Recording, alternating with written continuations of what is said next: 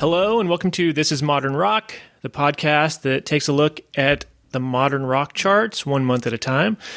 I'm your host, Will Westerkow, and you're listening to March 1993. Today, I've got a special guest, Steve Bryant. Hi, Steve. Hi, Will. How's it going? It's a pleasure to join you. I enjoy your podcast. Oh, thank you. Yeah, I'm glad to have you here. Steve, I'm excited to talk to you about your music and music of 1993. But first, we've got our mystery achievement. I'm going to play a clip from a song from the lower reaches of the modern rock charts from March 93. Listeners, see if you can figure out what it is, and we'll share what it was at the end of the episode. This reached number 25 in March 1993. She said you was funny, I said you are funny. She said thank you and I said never mind. And she rolled her eyes, her beautiful eyes. Boy, it's not the grammar, it's the feeling that is certainly in my heart, but not in hers, but not in hers, but not in hers. I was doing some research into Sacramento's Quad 106.5, which was an important radio station for me back in the day. And I was going through their playlists, and when I got to 1996, I knew pretty much every song that they played in their rotation, but I did find a band called Chance the Gardener that I had never heard of before, and there were 2 songs from that band that were getting some radio play on Quad during the year. So I looked it up, and I found this album, was very intrigued by it, and you were in that band. I have to say, hats off to you for digging so deep that you uncovered Chance the Gardener, a record that I think very, very few people heard. It was a really long, strange saga of how all that came to be. The first band I played in was a band called Wonderful Broken Thing. It was acoustic punk. We recorded 2 albums and did nothing with them. But there were a couple of cassettes, and a friend of mine who was living with me at the time, who became a pro skater, Ron Allen, took one of the cassettes down to L.A., and his skateboard company, H Street, started putting the songs on skate videos. And nobody even talked to us about this. We just heard, hey, your songs are on these videos. And we thought, oh, God, people are going to hate us because, it's hardcore skate punk and everything. And we were like this acoustic craziness. But for whatever reason, it was like a cult thing. And people all over the place were trying to find it. Well, when I got with Bohemia and Susan Ferris, she released both albums 20 years later. So I got all these emails from people. I've been looking for this for 20 years. Wow. So the second band after that was a band called Bone Games. We did one album at a horrendous studio in South Sacramento, very DIY. And when the bass player went off to study at UC Santa Barbara, he took some cassettes with him and put them in a mom-and-pop record store, and they sat there gathering dust until Roberta Peterson from Warner Brother Records came in, and she said, give me everything that's unsigned in the store, and they threw it all in a giant bag, and she actually listened to it all, and she loved that Bone Games record, and I had moved like 3 times since, and she had her assistant track me down, and I had no idea who she was, but she was a legend at Warner Brothers. She signed Devo, Katie Lang, Dire Straits, Flaming Lips, Jane's Addiction. I mean, the list goes on and on and on and on. Yeah, wow. So anyway, she said she wanted to sign us, and we said, well, Roberta, what do you want to sign us for? We're just going to lose you money. And she said, that's funny. That's exactly what the Flaming Lips told me. So we did one record. She wanted us to use Rob Cavallo, which I was really into. He did Green Day Dookie, and maybe somebody would have heard the album if he'd have done it. But Stu was too scared, and we went with Tom Mellon in San Francisco. He did a lot of the early American Music Club stuff. Mm-hmm. So anyway, before we finished, the whole upper management exploded at Warner Brothers, and Roberta went and became head of A&R at Geffen. So we knew we were doomed. But the program director at Quad in Sacramento really liked us. And he put it in medium rotation, and he was going to up it to heavy, and they were going to do a win it before you buy it weekend, and Warner Brothers wouldn't even send him a box of CDs. Wow. Our manager was on the phone just like screaming at him and telling him, hey, a top 10 radio station, commercial stations got us in medium, and they're going to go to heavy rotation. And Warner Brothers people just said, no, they don't. You're lying. So, okay. Yeah, wow. Yeah, so with Chance the Gardener, did the band just get dropped and there was no chance for a second album? Well, oh God. Not long after the album came out, we were going to leave on a West Coast tour. It was kind of a toilet tour. Okay. I was under no illusions, but I thought it would be kind of a fun holiday from work for a while. And so we were going to leave on a tour, and Stu said, I'm not going. And then he just sort of, shortly thereafter, he left town without telling anybody what was going on. And I don't know how many months later after that he committed suicide. But I'm just so sad that the world didn't know the rock star that Stu was, because he just wrote an incredible set of songs, and he was the real deal. Wow, that's intense. Yeah, the Chance the Gardener ended with Stu's death. Without Stu, no, the band's over. Yeah.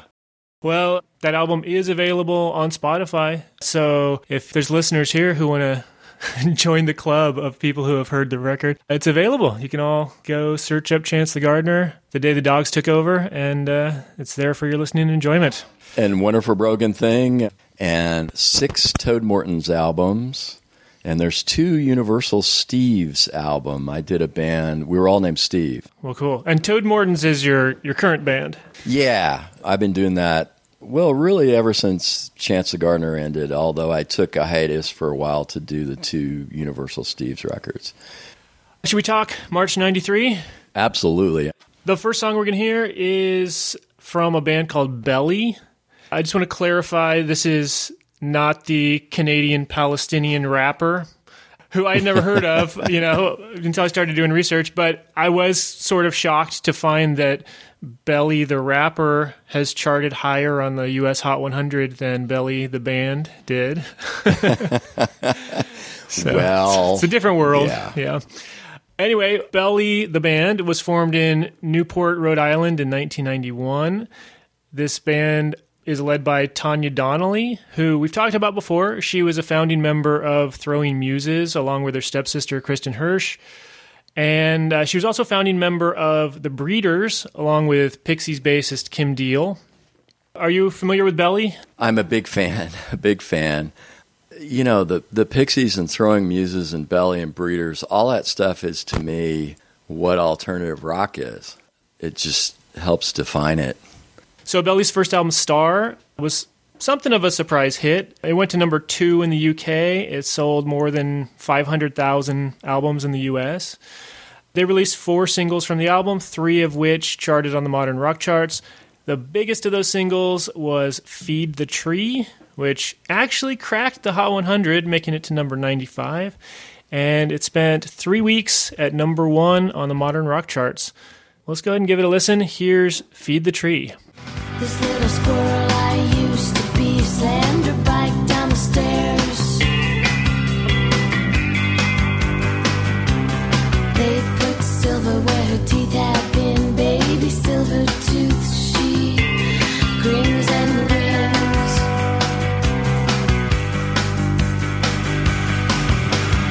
I know all this and more. So take your head off, boy, when you're talking to me, and be there when I feed the tree. What a great song. Yeah, it's a good one. I absolutely love Tanya Donnelly's voice. And then the line, take your hat off, boy, when you're talking to me, be there when I feed the tree. What a great line. I mean, I just picture an old New England dude who's like, respect me, kid, you may not make it to my age. Yeah. I like that line a lot, too. I misheard that line as take your head off for so long, and I just kind of assumed it was nonsense. But I read that the song is about commitment and respect, I don't know about the rest of the lyrics, but you can hear it in that line with the chorus for sure. In case any listeners aren't familiar with what feed the tree means, the idea is basically someone being buried. I guess their body's decomposing and providing nutrients for the tree. So, oh yeah, becoming soil Yeah. from which all life grows. Mm-hmm. Soil is dead organic material. It ain't just ground up rocks. so yeah, be there when I die. Respect. That's right. So, Gil Norton, Echo and Bunnymen, Throwing Muses, Pixies, Doolittle, Bossa Nova, Trompe Le Monde, Catherine Wheel, Counting Crows, Foo Fighters, Kay's Choice. These producers, a lot of times they're engineers also, but if they're not brilliant engineers, then they only work with brilliant engineers. And the guitar tones and textures and arrangements are so great in that song. I really love the way the guitars are used. Yeah, I do too. It's a good sound, and I totally agree about Tanya's singing. I really like it when she does that lift on the second pre-chorus, I guess it would be. David Lowery and Camper Van and Cracker does that a lot, uses that to really good effect, and I love that too. Because she's singing kind of mellow in the beginning, and then it does that lift, and it completely works. So Belly released one more album after this in 1995. It's called King, and that album was not really a hit. 2 songs from it charted on the modern rock charts anyway, but didn't sell super well. The band broke up. But they did reform in 2016, and they released a surprise third album in 2018. So technically, they're still a band. There could be future releases from them, as far as I know. Well, some of us are lifers, you know. You just don't ever quit making music. Yeah. All right, well, let's go on to the next number one, Depeche Mode. I think this is their third number one charting modern rock song, and their 8th song that they put on the charts total. Out of 21, actually, they just keep on going. Their most recent alternative rock hit was in 2023. Wow. I mean, they've charted on some chart every decade since the 80s, and I can't really think of too many other bands that have managed to pull off that feat. That's remarkable. Yeah. And, you know, they were successful in the U.S., but not compared to the U.K. In the U.K., I think they have 44 songs that were in the top 40. Holy moly. So I'm just going to give the very brief rundown. This is an English band. They were formed in 1980. Vince Clarke was originally a member. He went on to form Yazoo or Yaz or however you want to pronounce that band's name. And he also co-founded Erasure. But the rest of the band stuck around. Dave Gahan, Martin Gore, Andy Fletcher. They picked up Alan Wilder at some point early on. And that quartet is really like prime Depeche Mode lineup. Their previous album was from 1990. That was Violator. That was a huge album. I think it went triple platinum in the U.S. It had a bunch of hit singles. It took them 3 years for a follow-up, but that's what we're going to be hearing from now. This is their 8th album called Songs of Faith and Devotion. It wasn't quite as big a hit as Violator was, but it still managed to become the band's only number one album in the U.S. I guess since we're talking about producers, we should mention that it was produced by Flood. Oh, amazing, amazing guy. He engineered Joshua Tree with Eno and Daniel Lanois, and then he did Achtung Baby with Lanois and Steve Lillywhite and Eno. Smashing Pumpkins, Melancholy Infinite Sadness, he produced, I guess. PJ Harvey, Ministry Killers, Nick Cave. Good Lord. Yeah. I was going to say, he's kind of the go-to guy in the mid-'90s for like dark, somewhat electronic-oriented modern rock. Yeah, and, you know, when you got a producer who's also, you know, started out as an engineer, they know how to make great records. Yeah, for sure.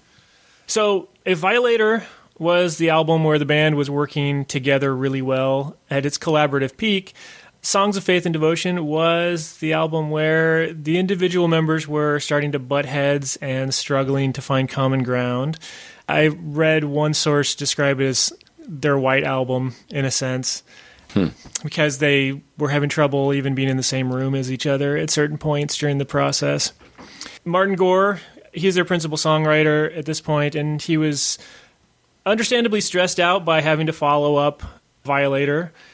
David Gahan had moved to L.A., and he was spending a lot of time with some heavy guitar-based modern rock bands like Jane's Addiction and Soundgarden, and I think he was getting really influenced by that up-and-coming grunge scene. He also, I think, had a pretty serious heroin addiction he was struggling with.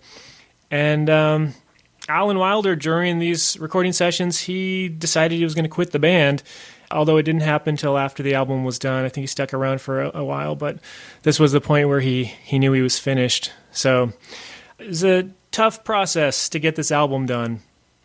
I would say on a whole, the album relies more on live instruments than a lot of their previous work, although sometimes those live instruments were sampled and chopped up and repurposed. But it does have more of a heavy guitar rock sound than a lot of their earlier work. We're going to hear the first single off of Songs of Faith and Devotion. The song's called I Feel You, and it was a #1 hit on the modern rock charts for 5 weeks. Wow. Here it is.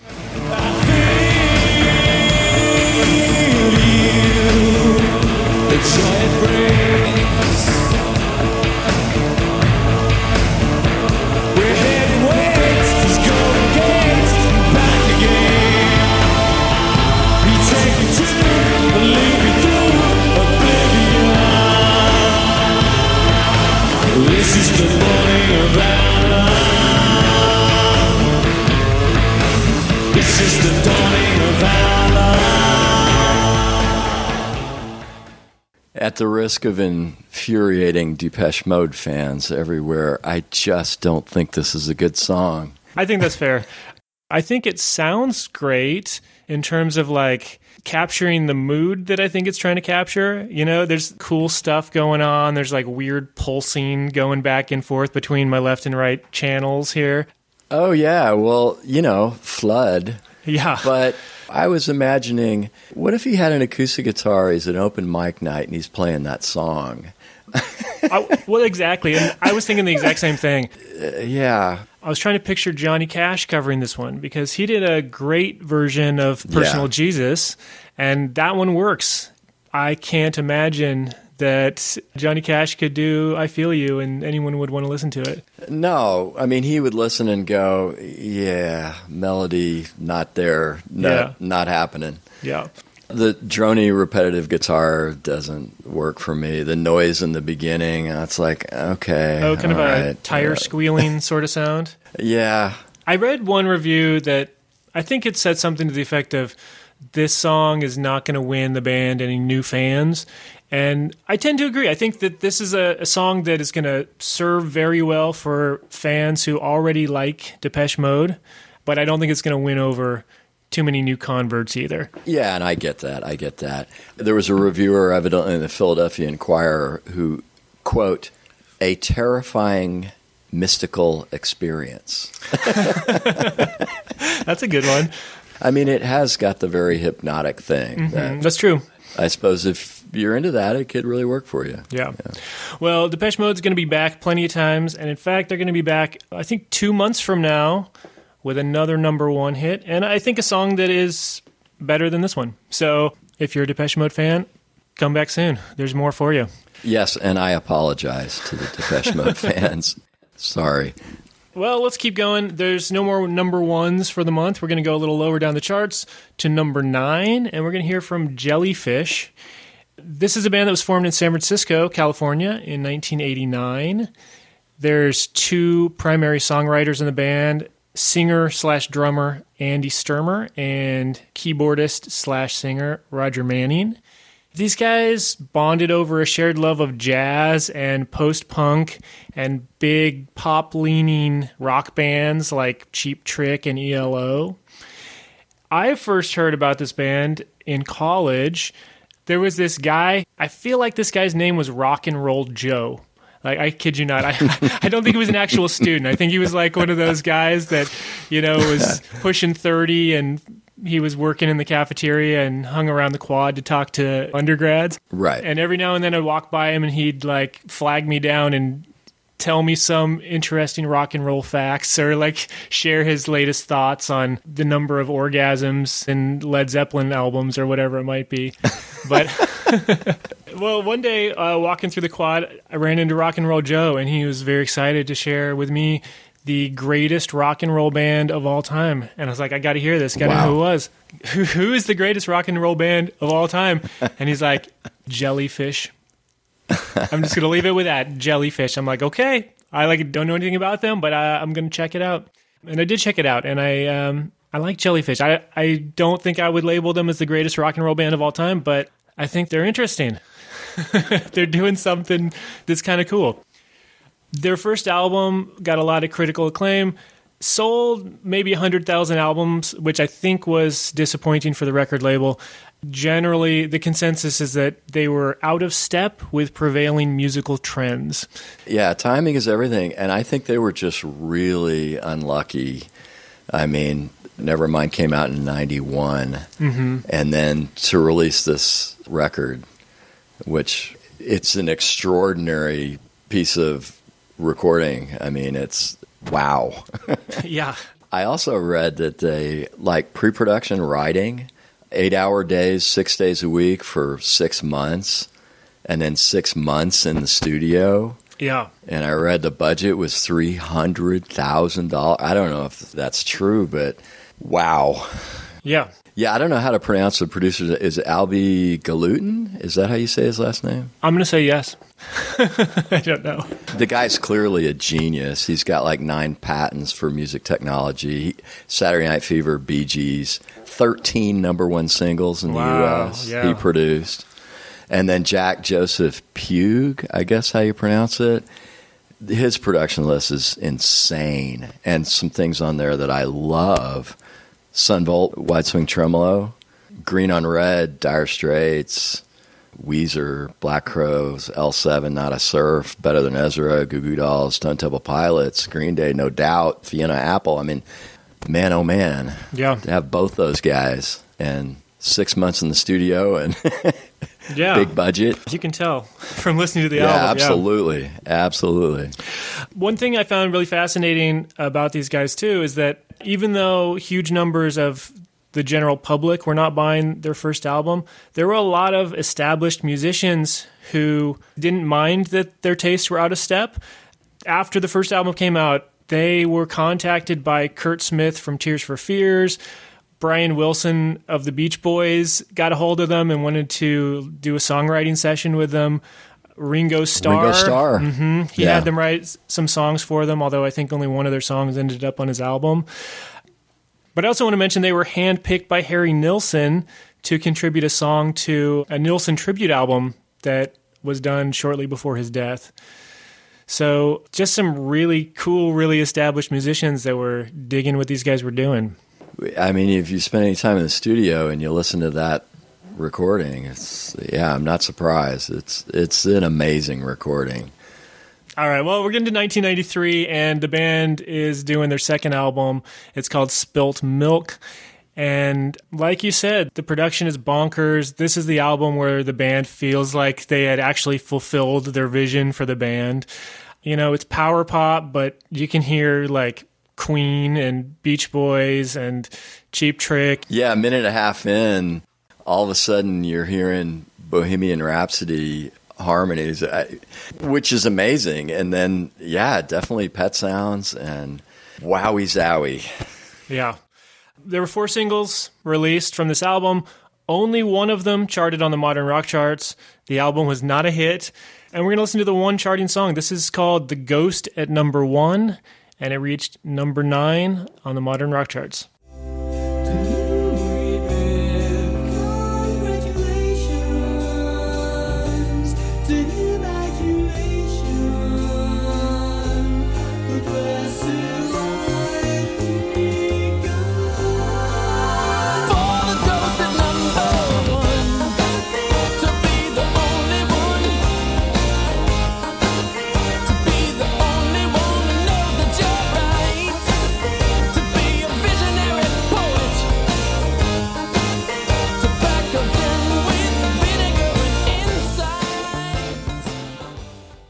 Can you believe all that happens in 3.5 minutes?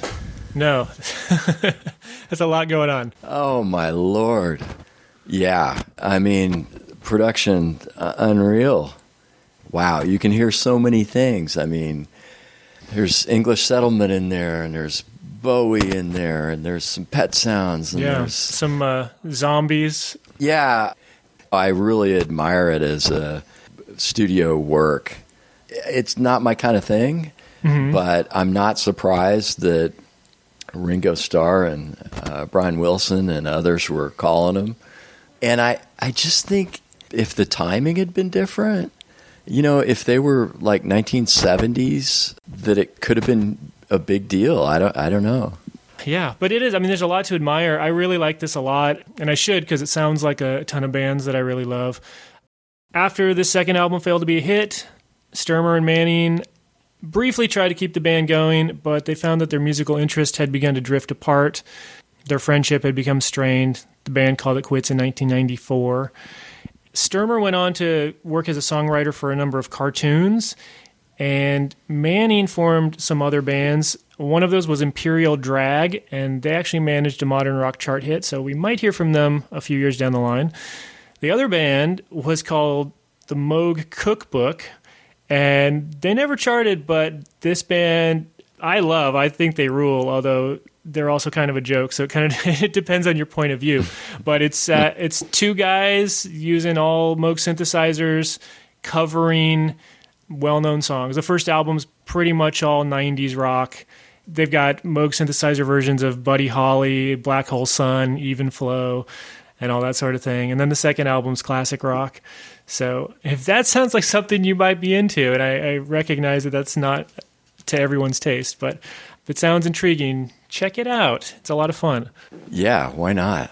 Yeah. Moog synth versions of things, sure. Yeah. All right, we're going to listen to one more band. This is Ween. They were formed in New Hope, Pennsylvania in 1984. They're led by Gene and Dean Ween. That's not their real names. I think their names are Aaron Freeman and Mickey Melchiondo. I'm not sure how to pronounce that. And the name Ween comes from a word that the duo created, which is a cross between a wuss and a penis. And I think that probably gives you an idea about what the band is going to sound like, too, if you haven't heard them. And if you have heard them, well, this one only once, you'll never forget it. That's true.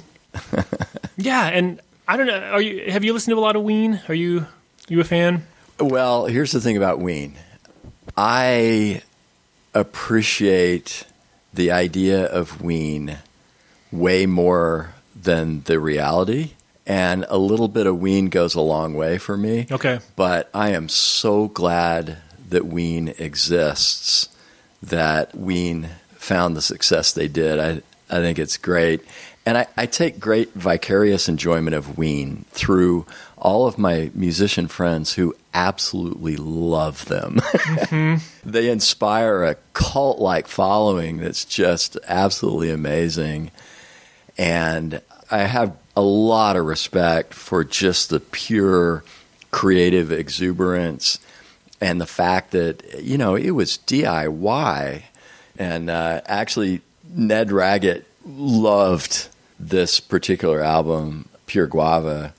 He called it the greatest major label debut after an indie career of the decade. Wow. And he said, essentially, it was outtakes from their previous DIY stuff, and it was still one of the best albums ever recorded, in his view. Yeah. So I think they're hilarious. Yeah, I think I'm on a similar page as you. I appreciate them more than I actually like them. And I have a lot of friends who really love this band and are amazed that they're not one of my favorites. So, maybe it's time to give them another try. Well, the range of influence and styles of music, I mean, they're pulling from everything under the sun, and yet what comes out is Ween. Mm-hmm. So, presence. Mm-hmm. Yeah. So in 1992, I guess at the end of 1992, Ween released their third album, Pure Guava. And the only single released from the album is called Push the Little Daisies. It was a minor hit, but it got some MTV exposure. It appeared on Beavis and Butthead. I remember hearing this one on the radio a couple times when I was in high school and going to school the next day and being irritated by it, but singing it with my friends because we were so amazed and shocked and couldn't get it out of our heads. And did you know at the time what the supposedly the Push the Little Daisies and Watch Them Come Up is? You know, I didn't know at the time, and I'm not sure I still know. Who knows if this is true, but I read it was female nipples. Oh, okay. All right. I have no idea if somebody just made that up. Yeah, you know, with Ween, I could see it being true or not. Yeah, you could see it. We'll go with true. Definitely true. Okay. You heard it here first. All right, well, let's listen to it. This is number 21 on the modern rock charts, Push the Little Daisies. If you think that I'm a loser, well, you suck. 'Cause you know I ain't nothing but a user of your love. I can't get enough. But girl, it's true. The whole wide world is smiling with you. Push the little daisies and make them come up. Push the little daisies and make them come up. Push the little daisies and make them come up. Push the little daisies and make them come up. A classic novelty song for junior high schoolers everywhere Oh, boy. of whatever age. Yeah. It's so horrible, and yet I'm going to be singing this song for the rest of the day. So again, you got to hand it to them because it's just them and they're having fun, creativity, sense of humor. I mean, that's not $300,000 and A-list producers there. No. But, I mean, just in case, anyone else is not familiar with Ween, the rest of their catalog doesn't really sound like this. Like, it's still Ween. Everything they do is Ween. But, yeah, you should... Oh, it's so all over the map. Yeah. I mean, 12 Golden Country Greats is a great sounding country western album, albeit with, songs like Piss Up a Rope and, the Ween sense of humor. And I read that there was some A-list Nashville session guys who wouldn't play on it because of the sorts of lyrics that were there. But they had major heavy hitters playing on it. So, no, their influences are absolutely from everywhere. Yep. You can't name a kind of music that they're not channeling through the madness of Ween. Right. This song ended up in the book 1001 Songs You Must Hear Before You Die. I guess that's true. I don't know. And they managed one more modern rock hit. They stuck around for a long time before breaking up in 2011, but they got back together 4 years later. So they've not had a studio album since 2007, but they still do play shows and release live albums on occasion. So who knows? We might hear from Ween again. Well, that was our 4 songs for the month. I should mention our mystery achievement. That song I played at the beginning of the episode, that was a band called Sloan, and their song Underwhelmed hit number 25 on the charts this month. Give the Canadians their due. I am, yeah, giving them their due. Yeah, absolutely. So, Steve, before we get going, tell us about Toad Mortons and about Suscord, the new album. So there have been numerous incarnations of Toad Mortons. Beware Morton's Murder Mile, the first record we recorded, we didn't really have a band to go out and play. And when we did, James Brazier, who played for a little while in Sweet Children, which became Green Day, became the drummer. And then we had a couple different people. And then that was one incarnation, and then there were several others over the years. It was, for most of its life, Davis, California, and Sacramento, and musicians from that area. But I moved up to Bellingham, Washington in 2019 and started working with musicians up here and have been just really, really happy. The Playground came out after I moved up here, but it was mixed from afar, and that was recorded in one day. But Suscord, it was 2.5 weeks of recording time, spread out over a year. And a guy named Michael Connolly at Empty Sea engineered and produced it, and real happy with the way it came out. So I hope some people can hear it. I'll make sure to include a Spotify link along with this episode, so they'll be one click away from checking out your album. Awesome. I guess that's it. If any listeners want to get a hold of me, they can reach me at thisismodernrock@gmail.com. I would definitely appreciate it if listeners would rate, subscribe, all that kind of good stuff. Thanks again, Steve, for joining me. It was a real pleasure. I'm going to send you all out today with the latest Toad Morton single. This one's called Second Sight. With second sight, I get it right.